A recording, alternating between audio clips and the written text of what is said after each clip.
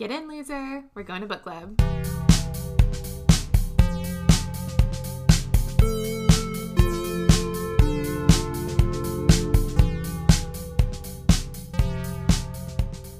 This is our whole deal. We're friends who read books. I'm Lindsay. And I'm Renee. And welcome to our 4th episode of Crybaby Books. Drumroll, please. Because our book that we are discussing today is Cultish, The Language of Fanaticism by Amanda Montell. I'm super excited about this one. I freaking love this book. I also love this book. And so backstory, Lindsay started a book club last 2 years ago. Yeah, it's been a while. Oh my gosh. I'm so sorry I haven't read the last books. Yeah, you haven't read the books in a while, by the way. We read this one after I moved to Utah, though, so sometime in 2022, and I loved it. Emphasis on move to Utah, and emphasis on cults. I know. Okay, listeners, Renee and I have differing opinions, and so we're going to let you guys let us know which you prefer. But I don't love a podcast. Only nicely.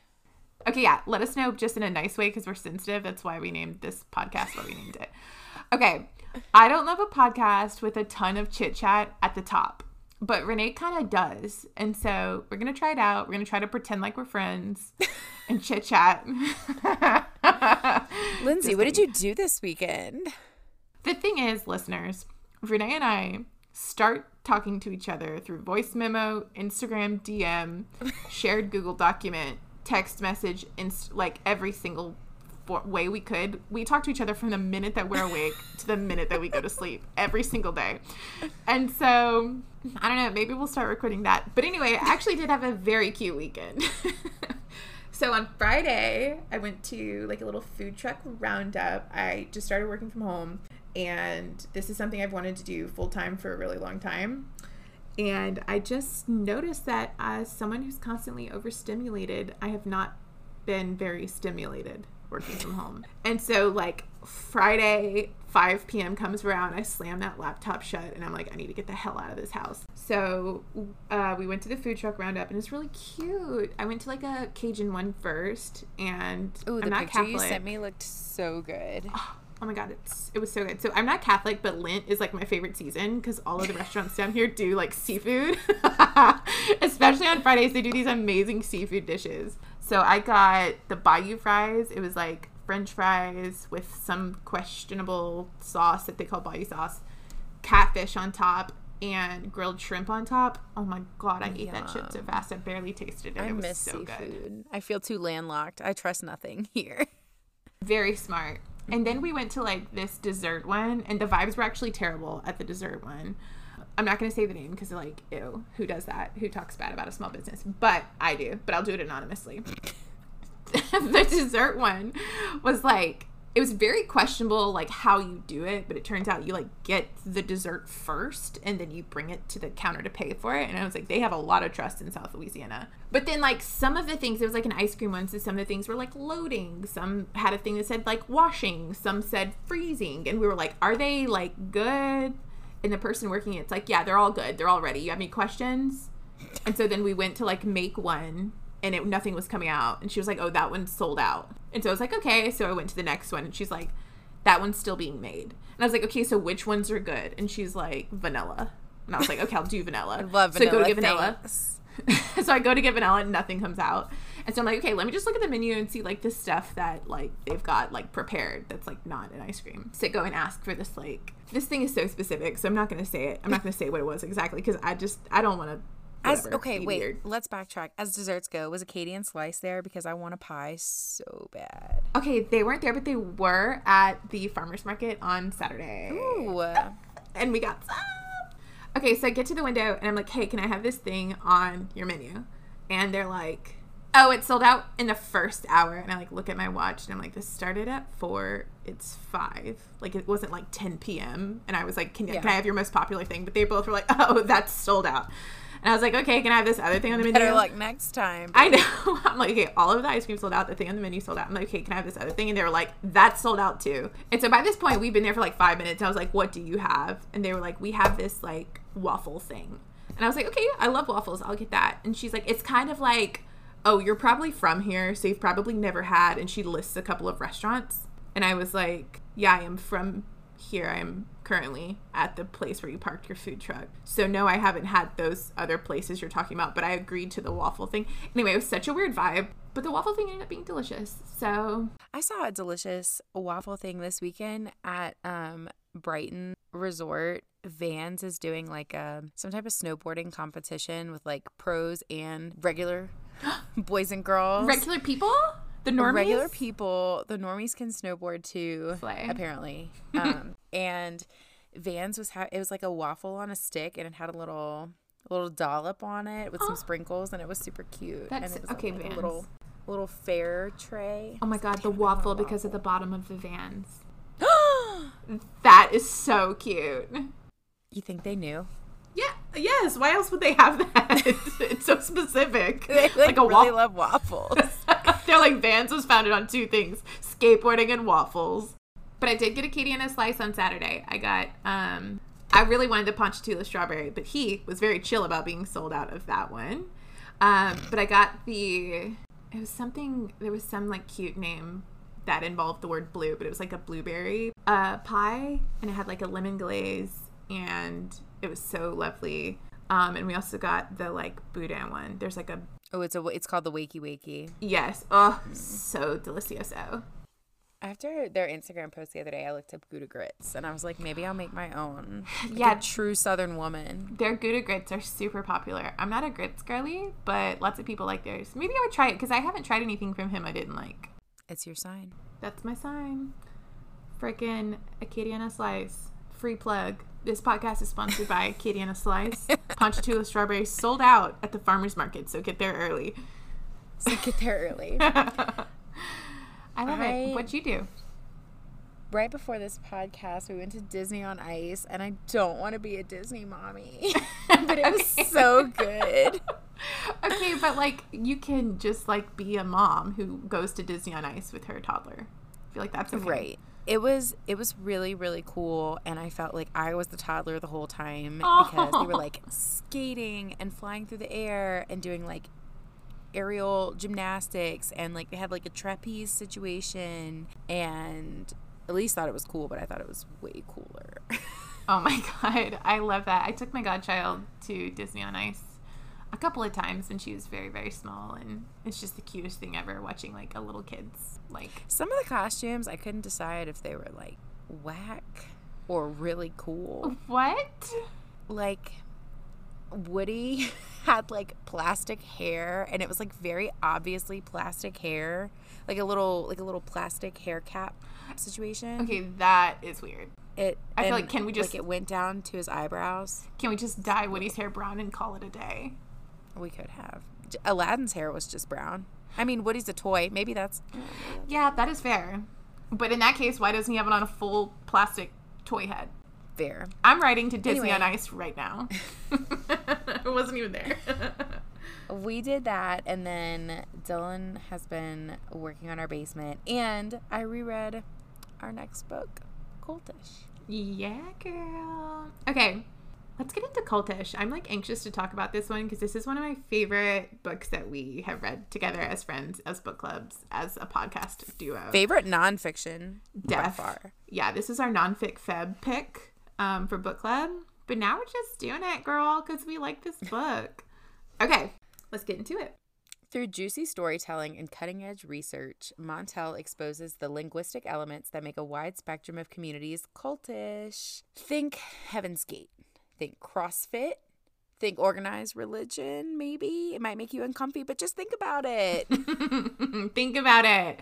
The book really dives into all of it. And what makes this book so unique is that she studied like the linguistics that kind of ties all of these organizations together and how these groups use language to kind of manipulate your reality. So it's very interesting stuff.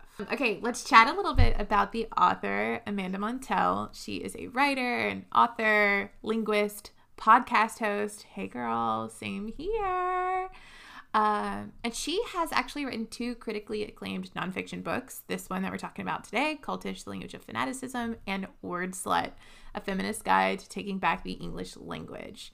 and her podcast, Sounds Like a Cult, she's the creator and the host of it. So give that a listen too. It's a super, super popular podcast. And I think I had listened to it before I read the book the first time.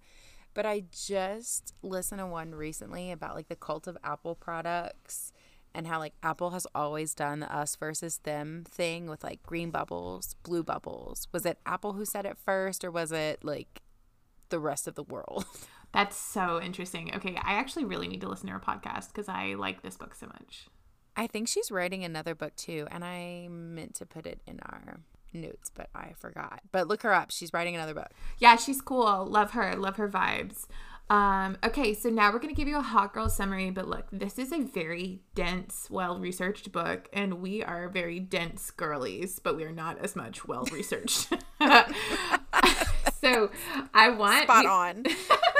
We want to give you like an overall view of like what the book was about, but this is one that I'm like, you guys have got to read it or listen to the audiobook because there's so much really valuable language that we don't want to like give you every single detail of the cult because then this would be like a 9-hour podcast. You know what I'm saying? Right. So we're just going to give you the cutesy hot girl highlights. New name, hot girl highlights. Hot girl. Ooh. Okay, so we're going to start off with our part one. So she actually introduces us to two protagonists, and we only kind of chat about them in this first part of the book. The first one is a girly pop who was like 16 or 17-ish years old. She was kind of left alone a lot as a teenager. And she had some pretty wild experiences with the Healthy, Happy, Holy organization, or 3HO. And basically what was happening is she was like going on a walk. She kind of had a lot of free time. She spent a lot of time alone because her parents were very busy doing like the American dream. And so she hears chanting coming from this yoga studio. So she kind of peeks her head in and she sees like all of these people like dressed in white and they're like chanting and doing like yoga poses. And she's like, what's going on? And the front desk is like, oh, it's this like ancient yoga practice. And they're reciting prayers. And it's this writing system of like modern Punjabi and like Sikh scripture. And she's like, that sounds so crazy. And the front desk girl is like, yeah, please come. Here's like the next one's tomorrow. You're definitely welcome, free of charge. And so essentially they just tell them that like your ideology is like, oh, just follow the rules of the leader and you'll be fine. Like he's very new age. He's very modern. Just like don't eat meat and don't drink alcohol, but you can drink tea. We don't do happy hour, but we like drink all of this tea. And like all of the tea that they like bought and guzzled was all yogi. And she was like, that's crazy. Yogi tea. We're doing yoga. What a coincidence. And they're like, what a coinky-dink. And they're like, no, actually, that's not a coincidence. Our leader, Yogi Bhajan, maybe is how you say it. Sorry if I'm butchering this. Cult leaders don't deserve my respect. He created this like yogi tea brand, and he owned like a $500 million company, and it was called like Akal Security, and they hold contracts with like NASA to freaking ICE and like immigration detention centers. And like he was like had like all of this money, and like one of his like business dealings was owning yogi tea, which, yes, listeners, is the same yogi tea that we drink today. I say we, but to be fair, not I. Not us. Not us. Not us specifically. We don't, but some of y'all might. So essentially, they're guzzling this tea. This guy owns all of these things, and he's like, oh, she's like, okay, like this still seems kind of normal. He's not saying anything too crazy yet. But then she starts learning about the arranged marriages, and like they all have to wake up at 4:30 and like read the scripture in another language and do yoga. And the big thing is that you cannot talk to anyone who's not either a follower or that you think you can like convert into being a follower. So Girly ignored every red flag that was large and big and thrown in her face. And she got a little bit older. So now she's like a legal adult. She moves to LA and she spends 8 years in this super expensive training, and she's a full-time instructor, and she attracted all these celebrities. Think Demi Moore and the yogi tea. Think Russell Brand and the yogi tea. Owen Wilson.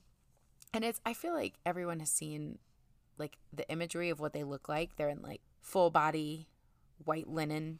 Yeah, and they're like in white turbans, and it's very like, it looks like they seem to be very holy, right? So all of these celebrities are like getting attracted to her, specifically her studio, and it's like not all of them are like sticking and staying around like the Tom Cruise Scientology, but they're showing face. It's good PR, and it's always these celebrities who are like very curious about different faiths and different religions, and so the yogi leader is like, "This slaps. You're doing great." Yeah. One really crazy thing, though, that we learn is that if you disobey his teachings, like if you drink alcohol or like you have a sip of your friend's cocktail or you take a bite of your friend's burger at dinner, then you will come back in the next life as a lower vibrational being, specifically a cockroach. And at one point, she's like, yeah, it's really ick. And at one point, she like really believed to her core, if she went against the teachings, she'd come back as a cockroach. Like, she tells this story about how she was like using a public bathroom and she sees a cockroach and she's so disgusted because if you die, she's like, it's somebody who fucked up. Exactly. And also in their teaching, if you die in the presence of someone holy or holier than you or in a higher vibration, then in your next life, that's like a redemption. In your next life, you won't come back as a cockroach. You'll come back as, I don't know, a puppy dog or something slightly better. And so she sees this cockroach going to like go down a drain or something, and she like quickly stops it. She closes the drain because she's like, no, you filthy being, you will not die in my presence, you are unworthy. And she's fully like having a conversation with this cockroach in a public bathroom. Bless her spirit. Yeah. I know, poor dear. So everyone there, they're in the desert, they're dancing, they're chanting, they've got all these like phrases for attracting a soulmate and making money. And it's like, I don't know, I'm trying to think of, like, in my head I'm picturing like Burning Man, but everyone's in white. Yeah. And they're really, really high. And they're going to elevate into a new vibrational being. Totally. And they're like, so they have to like learn these languages that aren't their first languages, right? And some of these languages do exist already. They're like ancient languages of other scripture. And then another interesting part was that for a fee, they would be given like full new names for the like 3HO group. So all the women and men separately share a last name. Right. And then they separately, the gendered out, all have the same middle name. And then like they changed the first name based on some like tantric numerology. And this was like a big fucking deal to them. They were like they changed their names legally. They changed their names on their license, and it was considered like this huge honor that you gave. It's just the a money. Little fee for just a little bit of money. Just a small fee. You can be named as brother and sisters in Christ. Not in cockroach. Not in cockroach. Oh. And so she talks about these like phrases that she learned so they would kind of take phrases that we use in our everyday speech and they would give them new meanings. Like if you were an old soul, it was like really bad because that meant that you couldn't, like you kept reincarnating as bad things and you can't move on. Learn a new trick. Exactly. But then they started using like phrases to like scare them and to like threaten them. Like, oh, that's like lizard brain in you. You're acting like a lizard brain right now. Oh. One phrase was Piscean consciousness. I'm like, what do they have against the Pisces? What are they what did the Pisces do? What if some of them are Pisces, you know? Maybe if you get a new name, you get like a new birthday. New sign. They're like, you know what? I want to be an Aquarius. Those bitches are fire. So anyway, all of this to say, there are all of these techniques that they're using to like brainwash them essentially. Sorry about the word. I'll explain more on that later. But they're using all of these languages to like make them have like a group think. They've changed their names. They've changed their identities. They've changed the language that they're using. And all the while, there's this like undercurrent of like psychological and sexual abuse by Yogi Bhajan. And he's like forcing them to fast. He's doing the sleep deprivation, oldest trick in the book. And he's threatening violence towards people who want to leave. There's an unsolved murder. There's like a ton of suicides for people. They're like so depressed. It's just a really rough situation. So she starts this book off with a bang. She's like, listen to this crazy shit from an interview I had with a former 3HO member. And that person is now like she describes her like lash extensions, and she's got an iPhone, and she's like tapping her fingers on her coffee, and she had exited the cult. But she's like, this is kind of what we're dealing with here. Yeah, like here's the backstory. So our narrator introduces us to another protagonist here, and she is ages like 16 to 18. She's like just getting to college, and she's very worried about gaining weight. She's really worried about the freshman 15. And she has lunch with her friend one day, and her friend is like glowing. She doesn't really have any makeup on. She like looks really fit, and she's like, girl, like what is your secret? What's going on? And she's like, I joined this crazy gym, and it's like so awesome. I'm like having a great time. I lost 30 pounds. And she was like, well, you don't even look like super skinny. You just look like really healthy and strong. I want that. What's it called? And she's like, it's called CrossFit. So here we go. We are not CrossFit hater people. We're just sharing the story. We're just sharing the story, so no CrossFit buff-ass people come for me, please. But my friend, who I will not name, did CrossFit forever, and she's working on her second double hip surgery, and she's 30. Eek. So that's scary. Okay, so keep in mind, our narrator's not introducing these two people to be like, see, these are the same. This one person, all of her friends commit suicide, and this other person joined a gym. Obviously, they're much different situations, but essentially what the next protagonist starts saying is she's like, you know, it's really interesting because there's a new language. Like everything, like I call it a gym, and they immediately correct me, no, this is a box. And she has to learn all the acronyms, the BPs, the BS, the C2B, the DOMs. And my mind did not go what that stands for. Now I can't remember the right thing. And so everybody there is like so healthy and hot, and she like joins with her like freshman boyfriend, and they're like working out, and they're doing it, and they're just like counting their macros, and they're like doing all of the things. And then she tells us about like the box that she worked out in has like these giant like framed like portraits of the founder hung up on the gym walls, and then also these like murals of like fitness proverbs. It's giving Red Laurels. It's, oh, no. God, no. I'm just kidding. No, I still live here. He's going to come after me. Okay, so the fitness proverbs on the walls are things like eat meat and vegetables, nuts and seeds, some fruit, little starch, no sugar. That quote actually goes on for like 3 paragraphs. It's really gross and weird.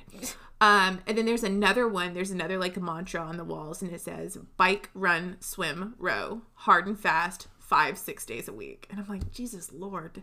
So they also started like, they're like, no, this isn't just like your workout, this is a lifestyle, EIE. So everything is everything. Who knows what the hell that means? And so she would like, when she's struggling with something like at school, in her mind she's like, everything is everything, I got this, everything is everything. Like I'm gonna row so hard later. I'm gonna get this shit out at the gym. And then she tells a story about how, like, when she was going out of town, as early as she knew she was going out of town, she would let the gym know, and, like, let the leaders at the gym know, because if not, and you miss a workout, you got, like, publicly shamed in their Facebook group, and, like, when you came back to the gym, the trainers were that much harder on you. And so I am pretty sure that's a thing that they still do, because I know a couple of people who do CrossFit, and they post, like, consecutive months of membership, and if for any reason you like went out of town or missed a week, there's like a star by your name, and it's like consecutive but has missed. I'm just like, ew, God, that sounds like a club I never want to be a part of. And it's weird. So she's like, she's starting to do this, and she's seeing like a ton of fitness results, and she's following the paleo diet, she's cutting all the things out. And then, like, her and her boyfriend break up, and she, like, notices, like everybody's, like, all of the members and the trainers are all hooking up with her. So she's like, well, if that's what the group does, that's what I do, too. So she starts... Everyone's doing it. Let's do it. Hooking up with this guy whose name is Andy, but he changed his name to Flex. So they basically, like, wake up... Listener, it's not good. Listen, if you're hooking up with a guy named Flex, babe, it's time Flex to on just... purpose. Do some like they chose the name Flex. Their parents didn't think it was funny and played like an ultimate prank by naming them that. They chose the name Flex. Babes, cut it off. There are other people out there. So it's like these two, I don't want to say characters because they're real people. They basically wake up one day and they realize they were in so deep they weren't even like speaking recognizable language to themselves or to other people anymore. And like both of these groups were like, no, this is an us and that is a them. Like you need to be separate from those people. They're not like you. Which is also the first, which I guess we'll get into a little bit later, but like the first notings of like genocide and civil unrest and like civil war is generally establishing like an us versus a them. So like people who are in the know and use the words and people who don't because they're obviously lesser. Yeah. And it's like they're using this language and they're using these like techniques to justify their very questionable behavior and their like collective ideologies. And the writer notes that like the most compelling technique that these brands and these churches are using is the language. They're using this language to separate and distinguish the group and like inspire a group like one consciousness. Right. Everyone's got the same ideas. We all feel the same way. We all talk like this. Yeah. And so there's this point where she's like talking. The author did a ton of research on this, which I love. It's not just like, you know, true crime girly just talking about things like waxing poetic. Like she consulted a ton of psychologists.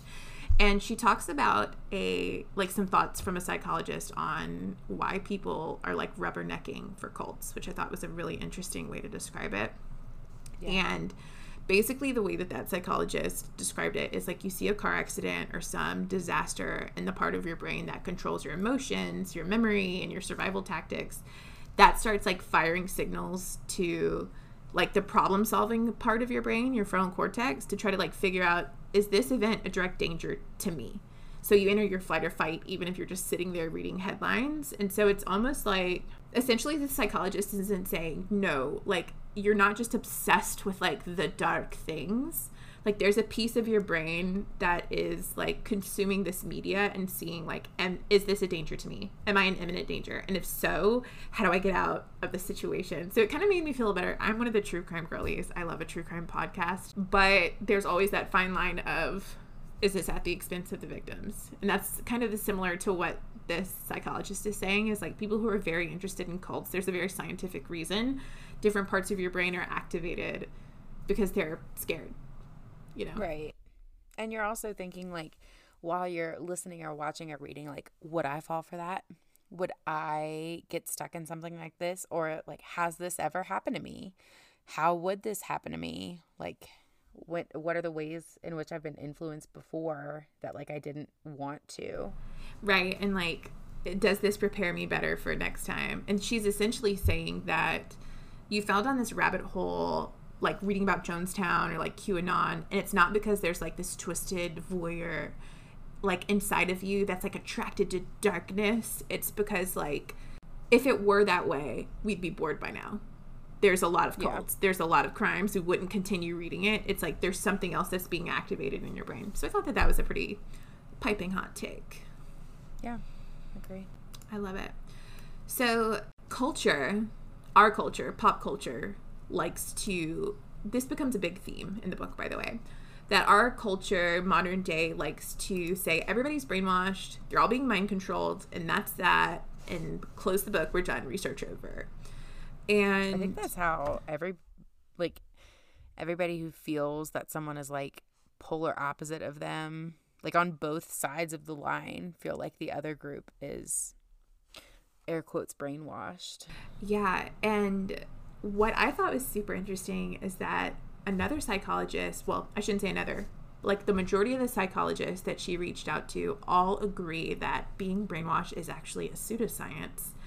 And they practically all of them like denounce brainwashing because they're like, that's too easy. Right. But also, it's not real. But also, we use that to dehumanize these other people and to like justify, oh, they just did that because they're brainwashed, when they're actually fully formed adults with critical thinking skills. It's other things happen, you know. Right. So essentially, they're like, brainwashing is not in like magic. They didn't have a magic spell over them, right? But the real answer is like language. Like they're redefining words, they're delivering them in a way that seems like very like heavy and like important, and it makes the language seem ancient and exclusive and like you're part of this club.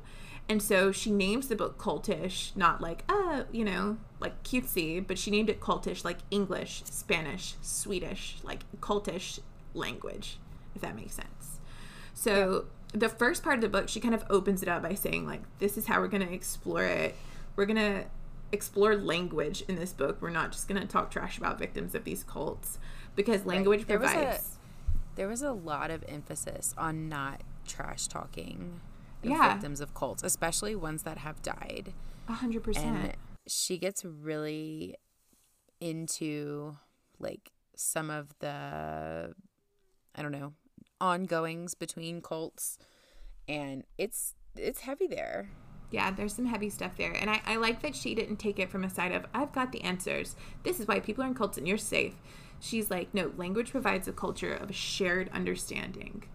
This is something that all of these groups that have the group think, this is something that they're using, and this is something you can look out for in different companies, different brands, etc.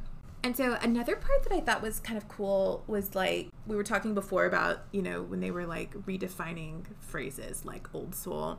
Like, culturally, we kind of do that too. We, like, use words like cult favorite, and we, like, refer to our friends as a cult follower if they're, like, Swifties. You know what I mean? They have, like, this cult-like love.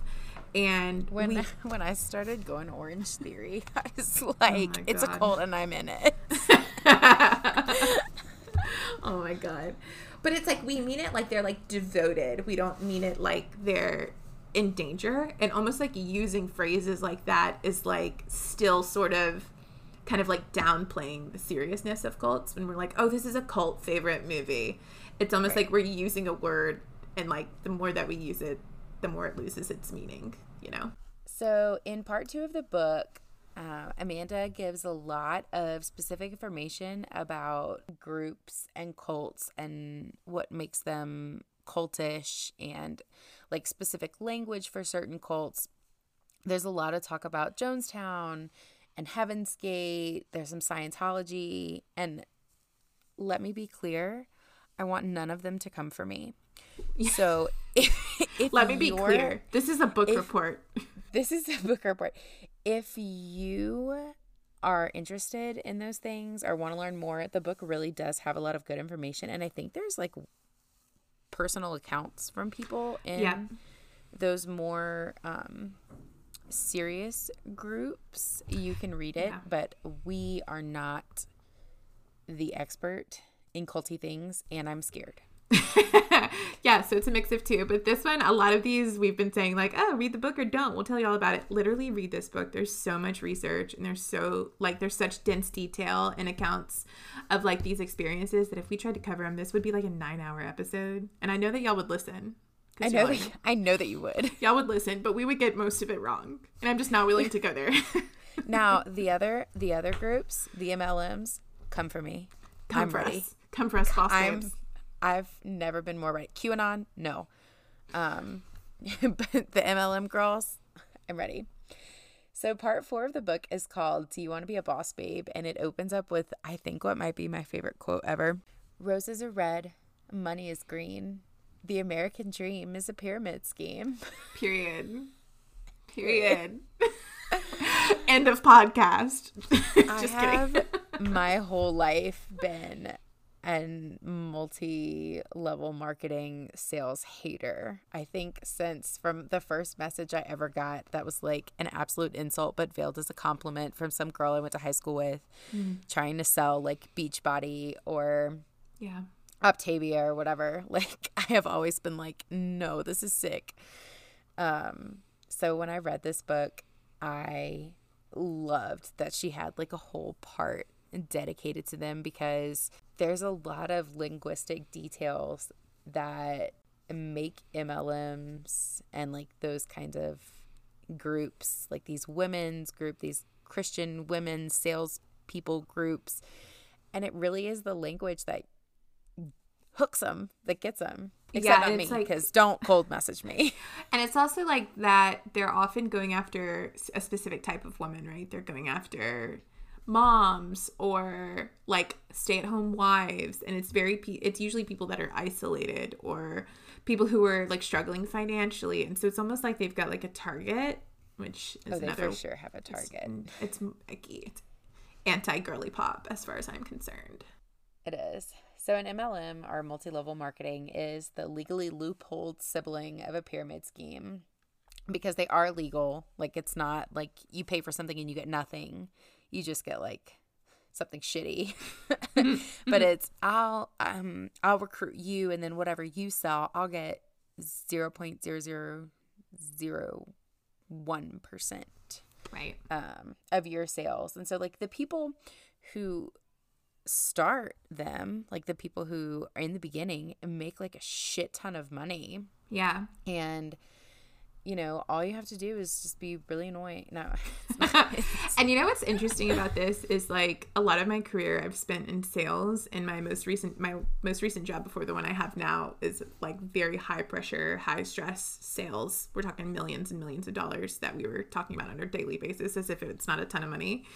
And one argument I've heard from some of the MLM people is like, so nobody calls salespeople who make commission a pyramid scheme. And it's like, so that's also a problem, and that also feels icky. Salespeople, like all salespeople, feel icky. There's a reason we call it a used car salesman, and not in a good way. We don't call it a car salesman as much. But anyway, I digress. I thought it was really interesting because as someone who works in sales, and they're like, there's, y'all don't come after those people that way. And it's like, yeah, we do. Yeah. There's a whole part where she talks about that they're like, the real pyramid scheme is working a 9-to-5 when you could be your own boss. And I'm just like, I don't disagree, but you're just using it wrong. So Amanda talks about how girls and women who are spit out the other end of these groups describe some really like scary and horrible shit, and how their language, I mean, the language is like the pitch and how they talk to each other, but also like it starts with a huge love bombing. So like, I remember you, and I think you would be such a great fit for this because you could for sure be your own boss, and like you're so smart and driven and talented, and you have such a great personality, and you're so fun. You're so fucking funny and cool and hot, and like, don't you want to be rich too? The way that would work on me, if that's actually how they talked, that's actually, I take that back. Now that I've put it out into the universe, somebody's gonna think that's gonna work on me. It will. I'm gonna find something to sell you. So I learned through reading this book, but wasn't surprised, that Utah is the MLM capital of the world. Slay, which is not surprising. No, Utah's not. Which is not surprising because Utah is full of stay-at-home moms with really big families. Yeah. Because a lot of the population here are members of the Church of Jesus Christ of Latter-day Saints. I love how you said that. But I did put a little twang on it for emphasis on the Utah. But it's wild here because all of the things that you like read that your cousin was selling on Facebook or whatever, like they do have real physical buildings and warehouses here. And where my husband works is like the city of doTERRA. And the warehouses, it has like doTERRA on the roof, and you can probably see it from fucking space because they're so big. And I also live within like a 0.1 mile from the Young Living headquarters. No. And that man killed his child. So, ew.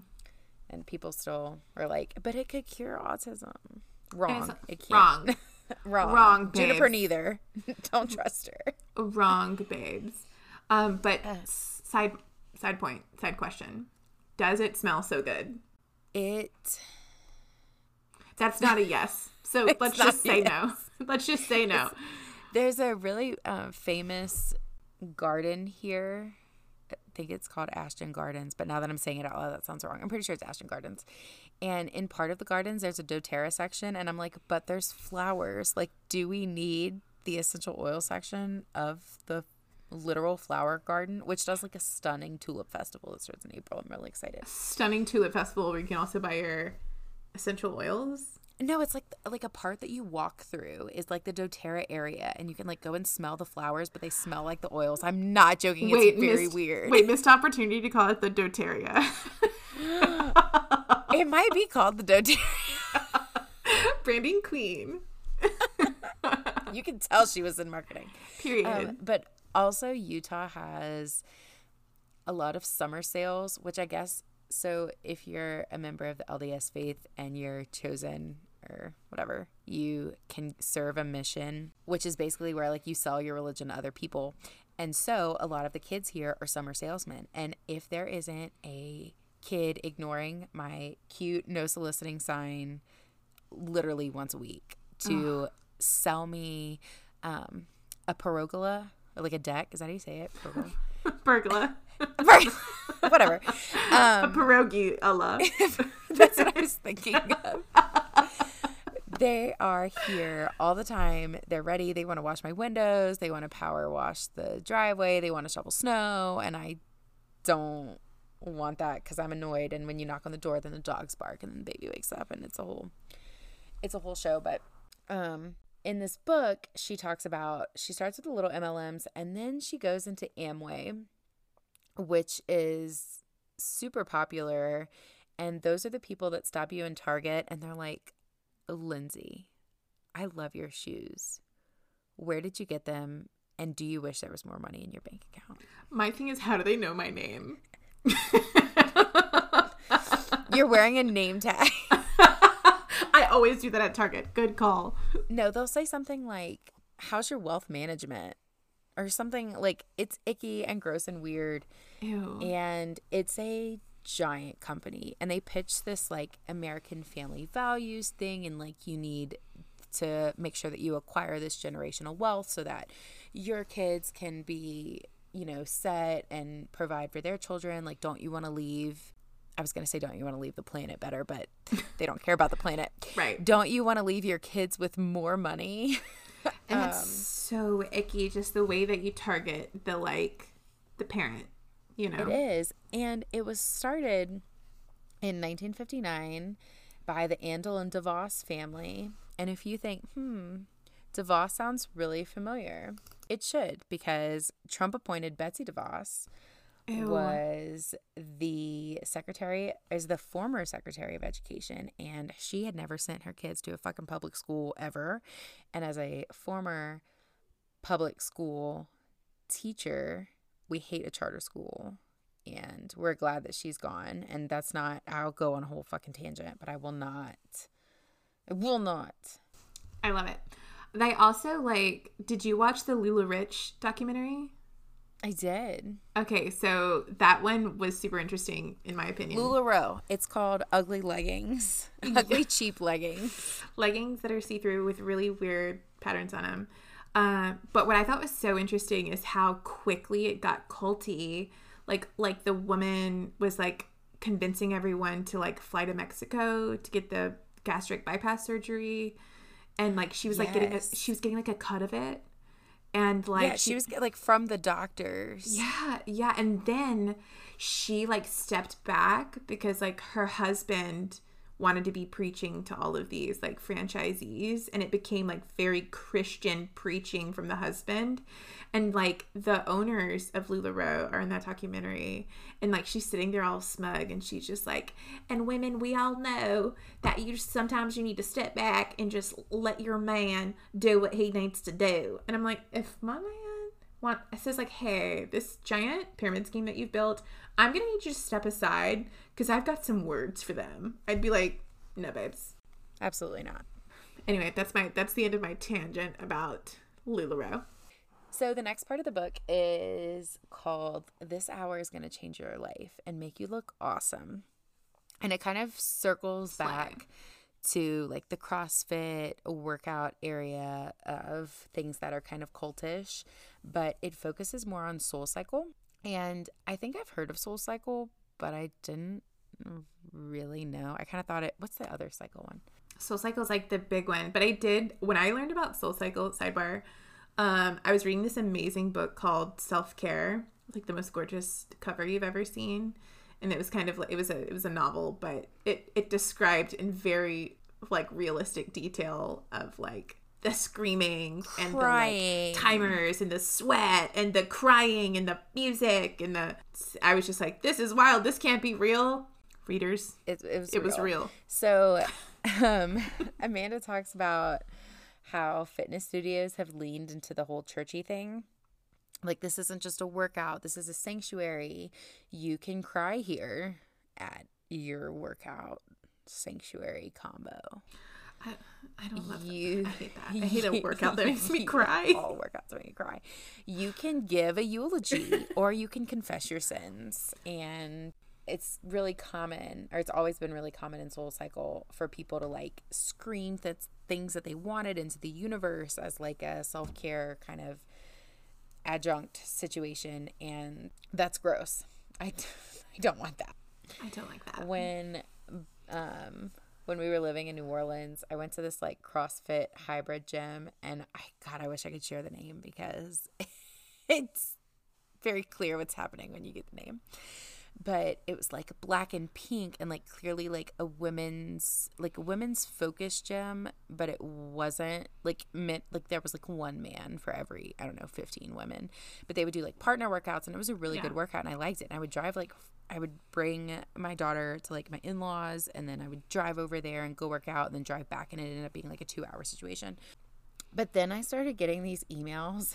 They were like, we're doing women's faith study night at the gym. I was like, whoa. No, I don't like that. So how many years did you go? No, then I moved. She's like, so I continued to go for the next 7 years. And they're I'm actually here to still sell it to sending you. me emails, and I was like, girl, I live in Utah. Girl, if you don't unsubscribe. I don't know. I'm getting emails from like when I put my email address at Claire's in like fucking 2005. So, babe, there's a button legally. It says unsubscribe. I got like 3,000 emails. Click it. Oh my God. I'm sorry. Okay. I don't want to panic you.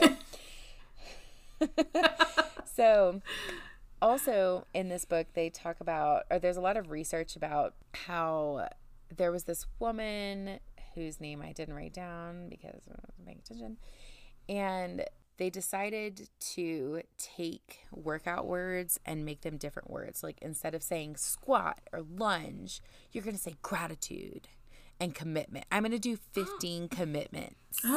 And basically, I hate that. I hate it. I hate that more than I hate a BP. BP. Like, a lot of insight to about how the language that these groups use changes the way that you like think about what you're doing. So like, you're not thinking about working out, you're thinking about like the heavy metaphorical backside of working out versus like literally bend your knee and make your hamstring cry for like just a second and then pop it back. Ugh. I hate that. Okay, so in the US, it's like we're taught to fetishize self-improvement, which I am a major proponent of this. The amount of money I spend on the serum for my face, you guys would die. But you just got that other one. That's right. I did. More thoughts on that later. So Weight Watchers is another... Oh my God, I remember the Weight Watchers of the 90s. I don't know if any of y'all grew up with parents who were like obsessed with it, but they have this specific language, like different tiers, like different points. And it's like, you can't understand if you're not in it. Like, how many Weight Watchers points is this? I still don't know. And I think my mom might have done Weight Watchers. I was for sure dragged years. to many a Weight Watchers meeting as a child and middle schooler. I hate that. And so it's like counting calories. So like, if you can use a calculator, like you should be good. But they use their own. It's like sort of the situation. Their own like math. They've recreated math. And I love that. Okay, so with a lot of these cults, we start to see like their fall from grace, right? And I'm sure like in the 2000s, 2010s and stuff, like everyone you knew, even our producer of this podcast, was doing CrossFit. It was a big fucking deal, right? And then the CEO went and used his fucking mouth and said some really fucked up shit. And during like the height of the Black Lives Matter protests in 2020, the CEO sent some really nasty emails saying like Floyd 19 and like black people are unwelcome in his gym, and then he stepped down shortly after. But it's still like a multimillionaire like white guy. But he's still a bazillionaire. Fit. Yeah. He's still a nice soul piece of shit. And so it's almost like you'll see these cult leaders get like so powerful, and then they're like, I can say what the fuck ever. I can do what the fuck ever. All of like these horrible intrusive thoughts I have, no one can touch me. And I'll put them in an email. Unfortunately, I'll put them in an email because I am a narcissist, and it was just a bunch of nasty stuff like that often happens. Like when these people get so much power and they get so much fame and so much wealth, then we get to really see who they really are, I guess. And then shortly after CrossFit falls from grace, SoulCycle falls from grace, they had all of these sexual harassment allegations and bullying and name calling, but like really, I'm trying to think of the right way to phrase it. I don't know. It was basically, they're all sleeping with each other. They all hate people who are different. And all of these spaces are already like super whitewashed gyms and workout groups. And they've already created this like us versus them, whether it be physical abilities, size, skin color, like sexual orientation. And so there's this disconnect already. And then now they've fallen from grace, and you're kind of like, do we join them? Do we want to be fit? Do we want to be part of these kind of groups? But in the end, only a middle-aged, sad white lady would dare be caught in a Namaste t-shirt. Barf. Ugh. Yeah, and I think it's really important to include that because, I mean, earlier in the earlier chapters, we didn't cover as much. Like, she goes into the very racially charged, like, Manson family. And a lot of these cults, like his whole deal about like the race war, and a lot of these cults were like very thinly veiled and sometimes not veiled at all, just overt racism. But it's almost like they have to like they make you go through a lot of hoops to find out like what they're really about, like what their real agenda is and what they're really about. And also fuck them people. The last part of the book is called Follow for Follow, and I think it might have been one of my favorite sections. It talks about social media's influence, which is huge because there are literally people called influencers whose only job is to influence you to buy things, or to think a certain way or to follow a group. But she off the bat is like, isn't it strange how they use the word followers and not friends? Like on Facebook, you've got your friends and your family and like community, but on Instagram, on TikTok, you've got followers, people who follow. You're your own cult leader.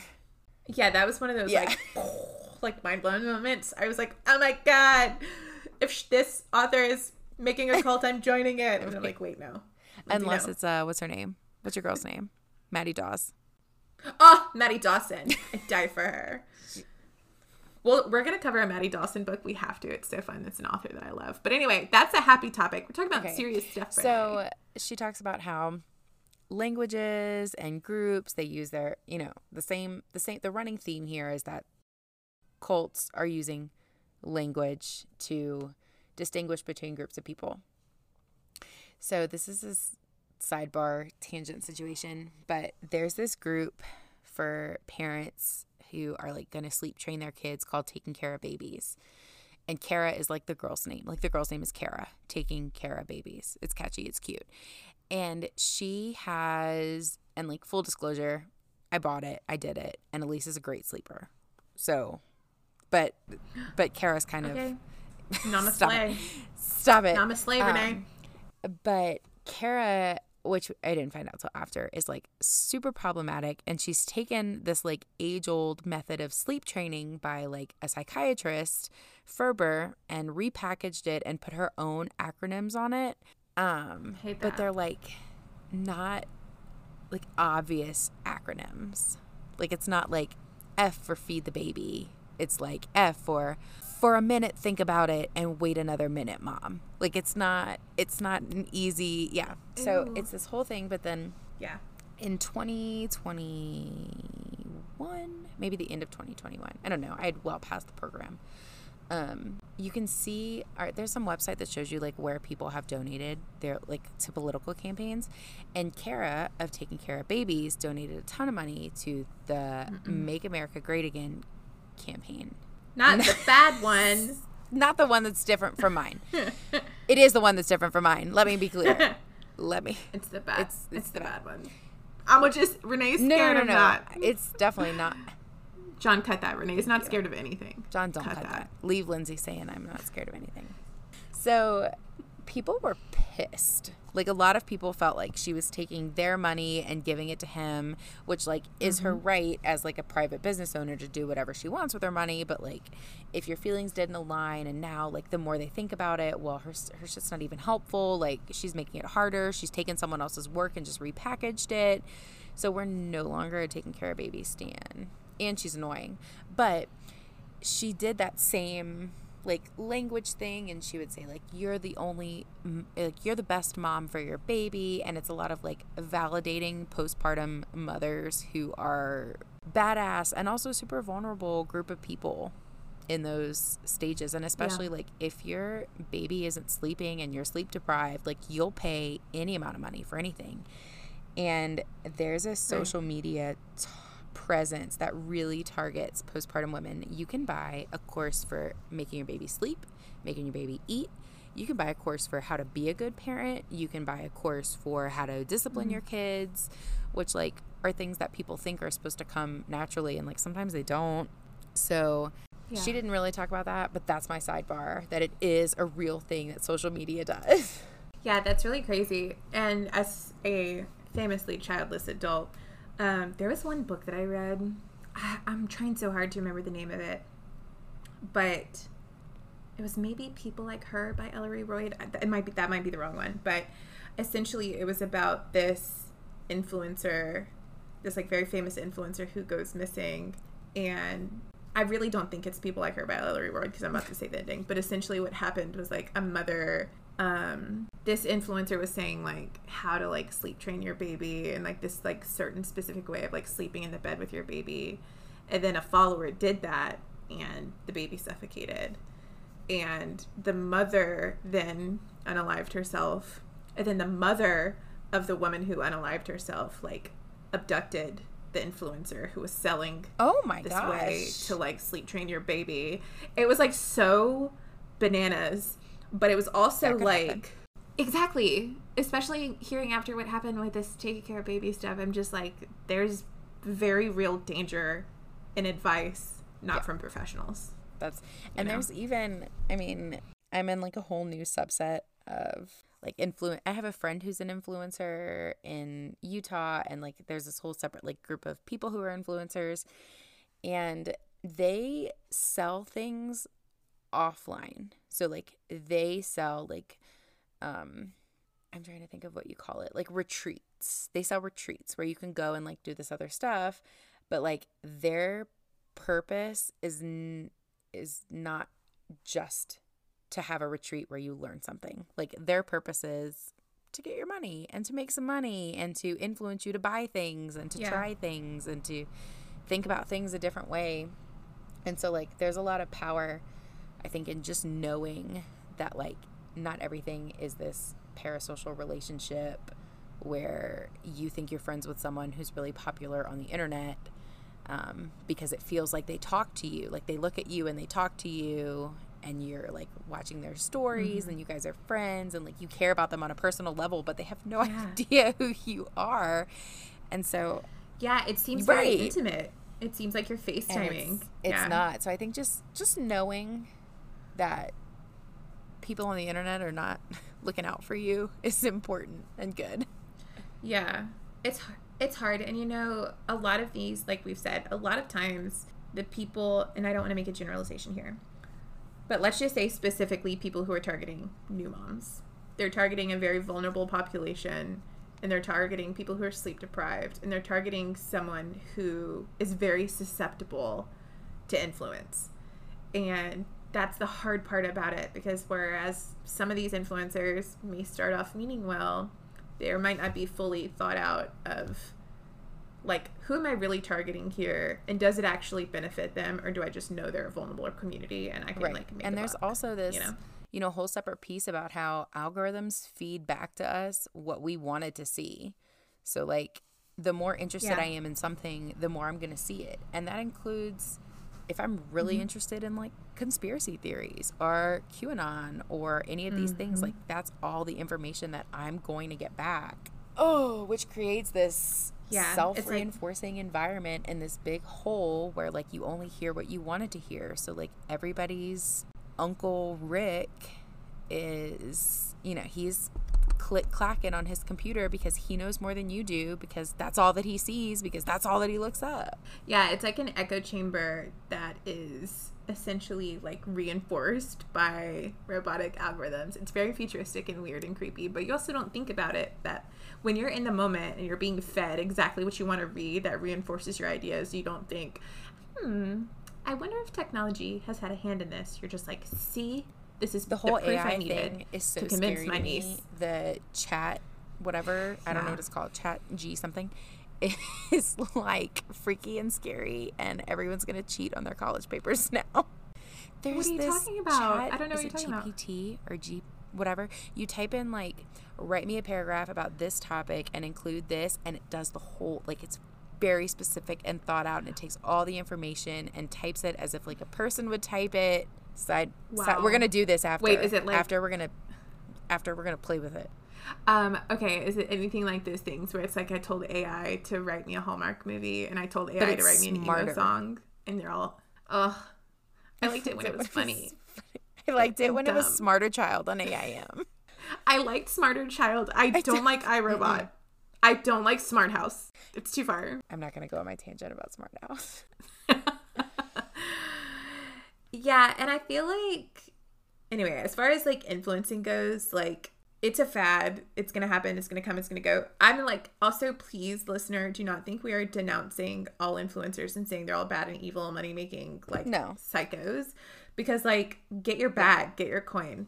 But also, just like, as like a consumer, someone who follows influencers, I buy stuff from influencers, and a lot of it I like. But as a consumer, I think that the end part of this book is like, just beware of the language you're exposed to that you're not really thinking about because it's so normalized. I think that's pretty helpful. And that's it. That's Cultish. And that is Cultish. I love this book. Okay. We did like a high level, but y'all, seriously, like, buy this book, listen to it, read it. It is so well thought out and interesting. It's a beautiful book. It's got a wonderful cover on it, if you're interested in that as well. Yeah, it's a gorgeous book, but also I love it's so well thought out, it's so well researched. She cites all of her sources. You know, I think interviews people who are victims. 10 pages are all citations. Yeah, and I like that it doesn't feel like you're reading a research paper. It feels like somebody's explaining to you just a different way to look at something a lot of true crime people are interested in. But it's also like the psychology piece of it. It's not just everybody died. It was really good. Everybody drank the Flavor Aid. But I thought it was great. I gave this one, rating-wise, I gave this one a 5-star. What do you think? I would give it, I'm trying to think. I'm only thinking like 4.5 because I read some of the criticisms, but I don't think I agreed with them, but just because I read them. They're in your brain. I know, I'm being influenced. I give it a 5. I did love it. I did. Give it a 5. You loved it the first time. And I learned a lot about like the religious cults and the suicide cults and like things that I don't seek out because in general, like, I'm not super interested in, but this was a way that was a lot more digestible for me personally. So I give it a 5. That's it. Yeah. I love it. Give it a 5. Yeah, I'm not much of a nonfiction reader. I do try to like diversify my reading a little bit. But after I read this book, I like went on a hunt for like more nonfiction books like this, and I remember us being like, "How are we gonna? What are we gonna do next? how are we gonna top this?" But I definitely think I'm gonna definitely pick up Word Slut next. When I saw that title, I was like, "Bitch, I don't care what it's about. I want to read it. I myself am a word slut." Listen, next week, Renee, tell us what we're reading. We're reading Someone Else's Shoes by Jojo Moyes. Okay, I am obsessed with her. I don't know if you are. This is like, my first. I don't know if you remember. Book of her. Don't look at me like that, listener. If you could only see. Okay, I'm just so surprised because she has like this series that's incredibly popular. Gosh, what is it called? I'm like, it's so popular. How did you not read it? And I forgot the title. I think it's she did so many good books. Someone Else's Shoes. So we're on. It's like me before me. Okay, Me Before You. And then she did After You. And then she did Still Me. Okay. Those were some of her breakout novels. And they're so beautiful. Me Before You was turned into a film. And I'm going off on a tangent. But about we love author, her. But I don't care because I love her. I love her. Okay, so when I discovered audiobooks, I was in a very dark mental place. The election, the job I was in, the pandemic, the, economic downfall, the absolute socio-political destruction of the world, the gun violence, everything. As you guys know, that if you live in America and you're listening to this, you're like, yeah, sounds like a Tuesday. So I needed like this I needed something in my ears to like neutralize my like bouncing, awful, sad thoughts about the world around me. So first with audiobooks, I started with the Harry Potter audiobooks, which I love Harry Potter and I love that it was written by nobody. Immediately after the Harry Potter books, Jojo Moyes' Me Before You, I started reading that series. So it's so special to me because it was like early in my audiobook thing, but also the way I sobbed in Me Before You, the way every single one of those books were so gorgeous that I went down like a Jojo Moyes like list. The Giver of Stars is a beautiful book by her. Listen, she's having it. So we're going to do Someone Else's Shoes. All of this to say, it's a book about two women who there's like a mix-up at the gym and they grab the wrong bag and chaos ensues. Then the gym closes. Listen, read it. Read it. Pick up the book, Someone Else's Shoes by Jojo Moyes. I really think you guys follow are us on Instagram at CryBabyBooksPod. Yeah, and if you have a book you think we should read, send us an email. You can reach us at hi@crybabybooks.com, and I promise we'll check the email this week. Once we figure out that darn password. I work in IT, Bye. don't say that. Bye, bitches.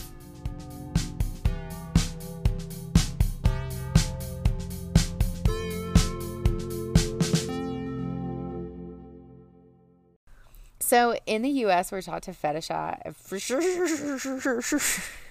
Lindsay, go. It's your turn. You slay.